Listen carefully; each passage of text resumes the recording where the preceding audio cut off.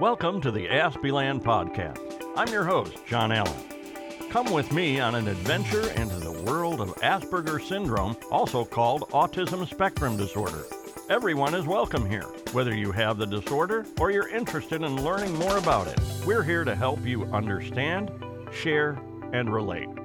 We're just about to get started, so come on in. Greetings. I'm your host, John Allen, and welcome to Aspieland, a place where both Aspies and neurotypicals alike can gain commonality and compassion. The idea here is to learn about each other and understand each other so that we can coexist and grow together through great relationships by looking at life through each other's eyes. If you're new to this podcast, you're in a place of acceptance, and I want to help you understand both the Aspie world and the neurotypical world. This episode is called Lost in Translation, and it's all about nonverbal communication and how it affects those of us with Asperger's syndrome, but also how it may affect you who are neurotypical, who may not even have the disorder.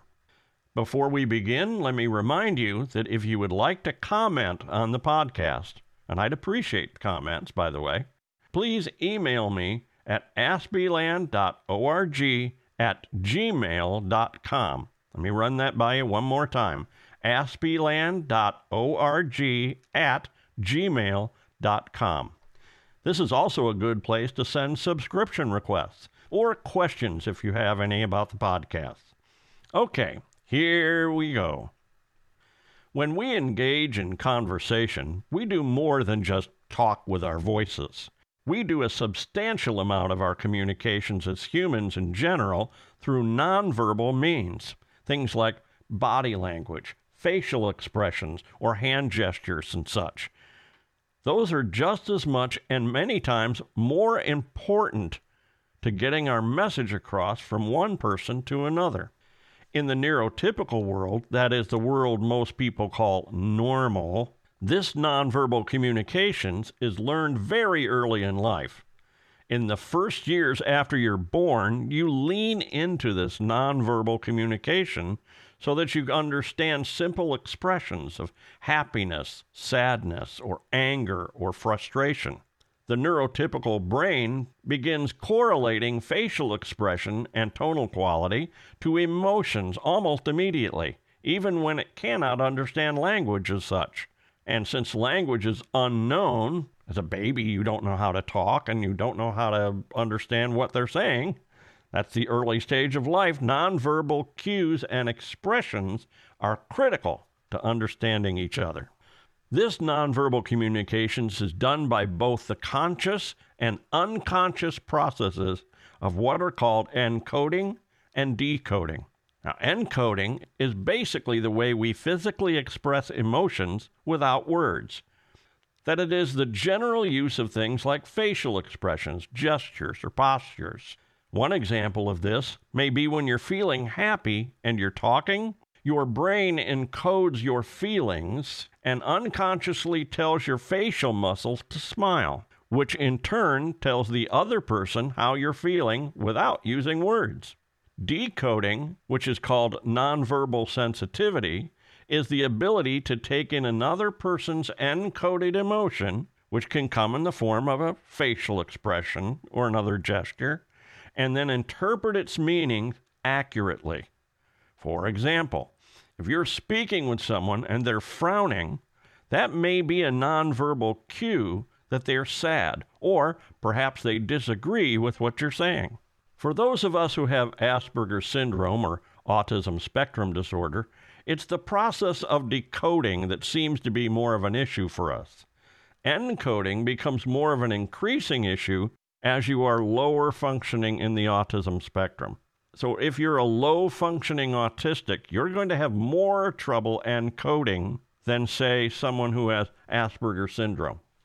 Now, there are many forms of nonverbal communication. They include physical gestures, body language, which is called kinesics, or physical distance, which is called proxemics, and your appearance, your voice tone, your voice pitch, your voice speed. Those are all called paralinguistics. and also of touch, called haptics, and the use of eye contact and the actions of looking around while talking and listening, glancing somewhere, staring at something, or how often you blink your eyes. Those are called oculesics. Let's begin with paralinguistics. This refers to vocal communication, like tone of voice, loudness, inflection, that's where you put your emphasis in words, and your pitch. Now, we spoke in our previous episode about the use of tone, especially about the pitch of your voice, a high pitch or a low pitch. When you hear someone speak in a strong tone, which is usually a louder tone, you could interpret that as approval or enthusiasm. However, if you hear the same words said in a hesitant manner, you could interpret that as disapproval or even a lack of interest. Here's an example. Someone comes up and asks you how you're doing. Like, how you doing? A fairly simple question, right? Very straightforward. You respond with, I'm fine. But consider that how you say it gives it meaning.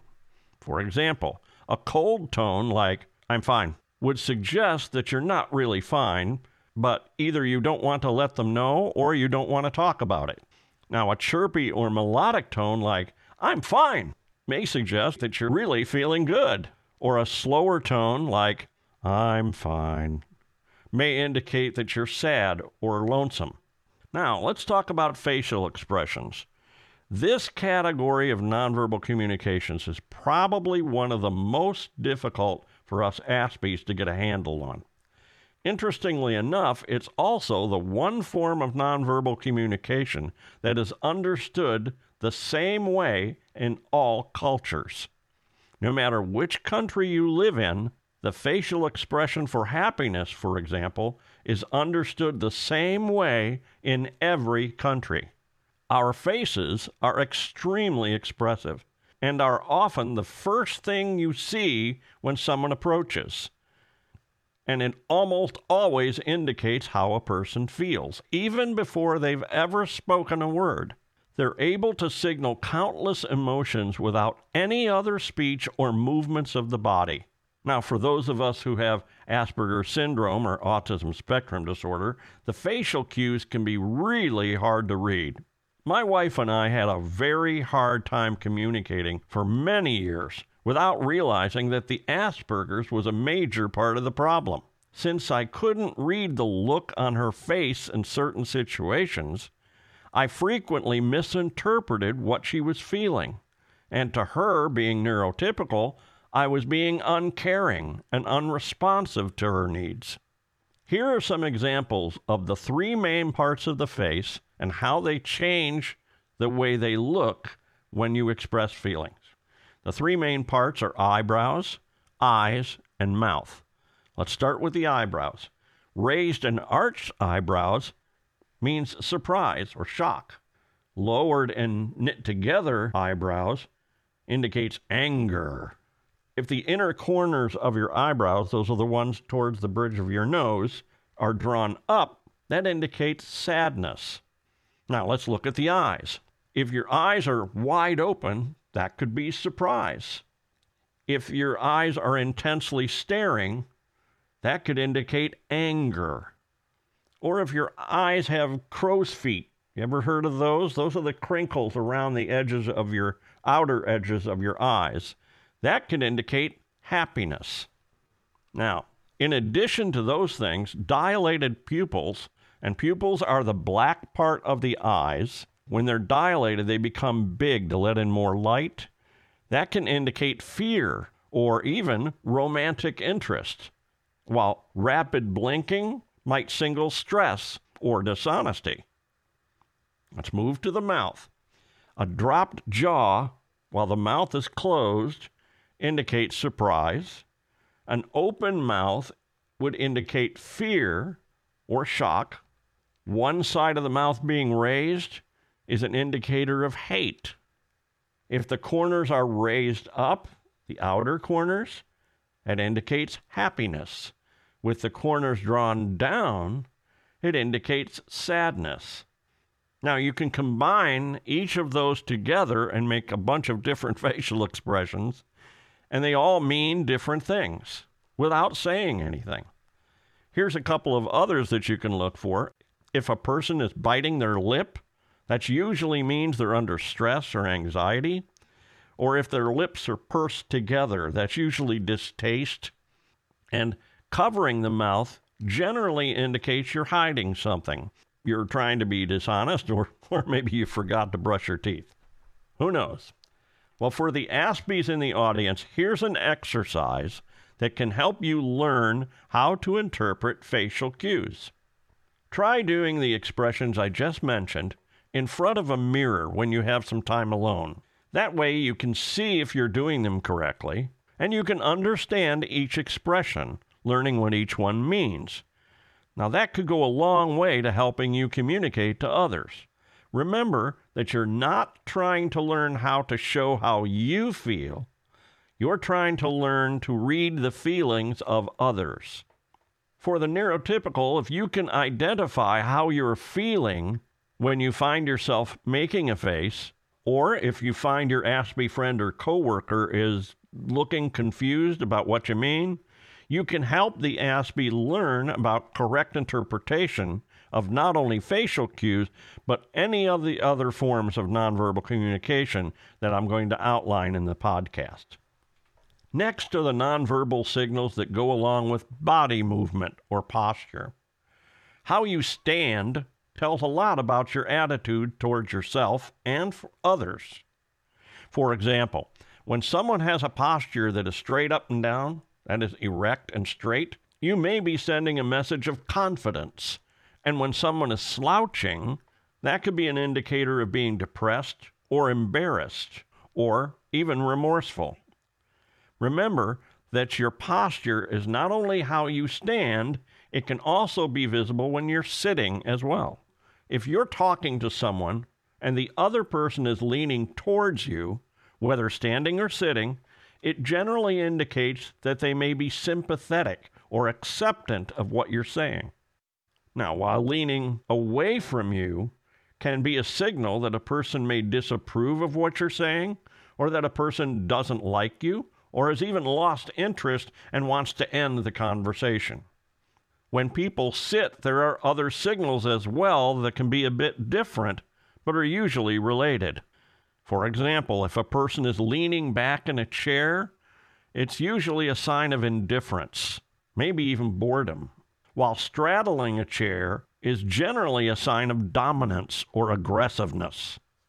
Gestures, which are called kinesics, are generally things done with your hands or your head, and are usually done without thinking.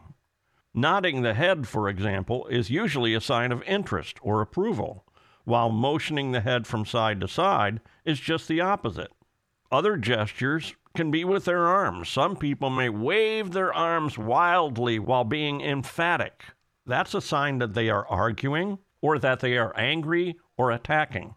Now, some gestures are very culturally specific. You know the OK sign you make with your hand? That's a widely accepted sign of agreement. Everything's fine here in the United States. That's our sign, more or less. While in other European countries, it's considered to be a profane gesture. For those of us who are Aspies, we need to be careful using gestures without knowing what they mean. So you may want to study up on them or ask a neurotypical to help you understand them. Touch in professional circles is called haptics and can also be an indicator of feelings. Handshakes, hugs, and other touch can be misinterpreted very easily. For the Aspie, some forms of touch will fall into the category of a sensitivity. Now, this could mean that an Aspie may not like being touched at all on any level because it can cause a great deal of anxiety and can even be a trigger for a meltdown in extreme cases. Using the hands in touch can mean several things. Women, for example, generally use touch more often than men when trying to convey concern, and can manifest itself by a simple hand on the shoulder or a slight pat on the arm or hand.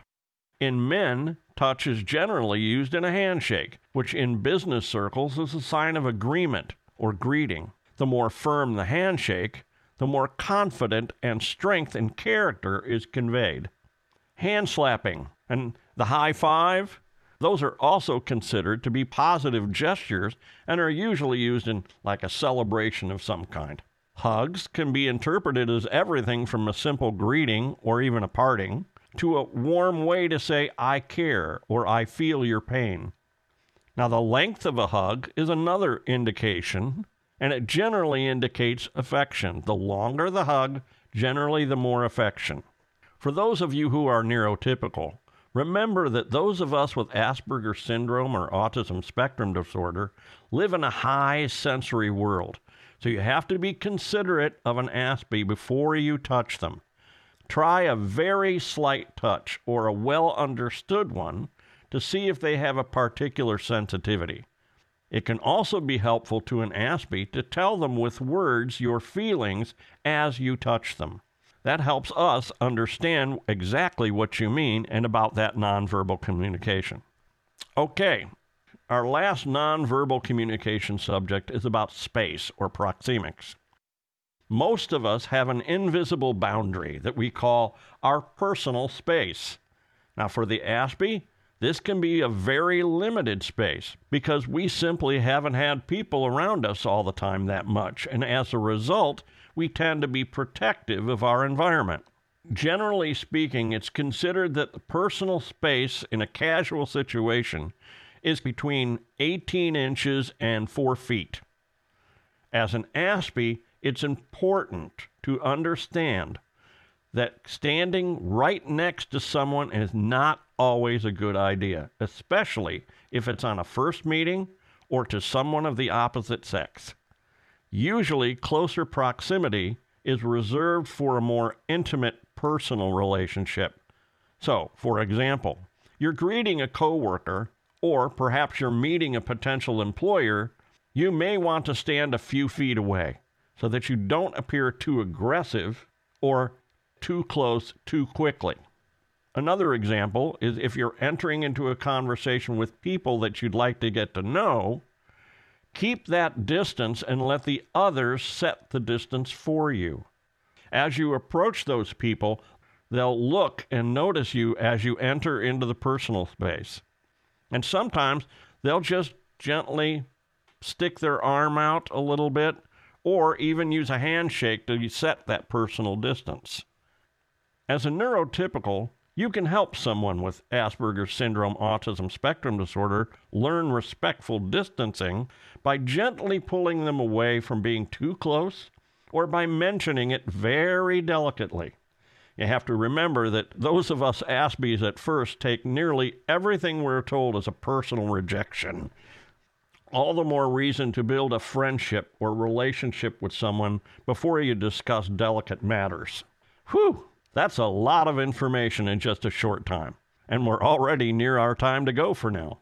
Remember that learning these things takes time, so don't get frustrated if you don't catch on to things right away. It'll be well worth it once you learn it. Just take things one step at a time. That goes for Aspies and those of you who are neurotypical and trying to help an Aspie. Well, sorry to say, but it's time to go. Remember, please visit the Aspieland website. Just go to aspieland.org. Don't use the www at the beginning. There's a lot of good things there. One of the things I would really appreciate is if you would subscribe to Aspieland. It'll put you on the mailing list. Now, we won't sell you anything. We're not interested in selling anything. We'll just send you a note to let you know when the next podcast is coming up. I would also ask that you would please donate to the work here for both the website and the podcast so that I can keep this very important work that I'm doing running. All that I mentioned is available through the website. Well, so long for now. See you next time in Aspieland. Thanks for listening to the Aspieland podcast. If you like this podcast, pass the word. This podcast is for everyone, whether you have Asperger's syndrome or not, because the more who listen, the better our opportunity to become more sensitive and compassionate, not only to those who have the disorder, but to all humankind as well. Thanks for visiting, and I hope you'll listen again.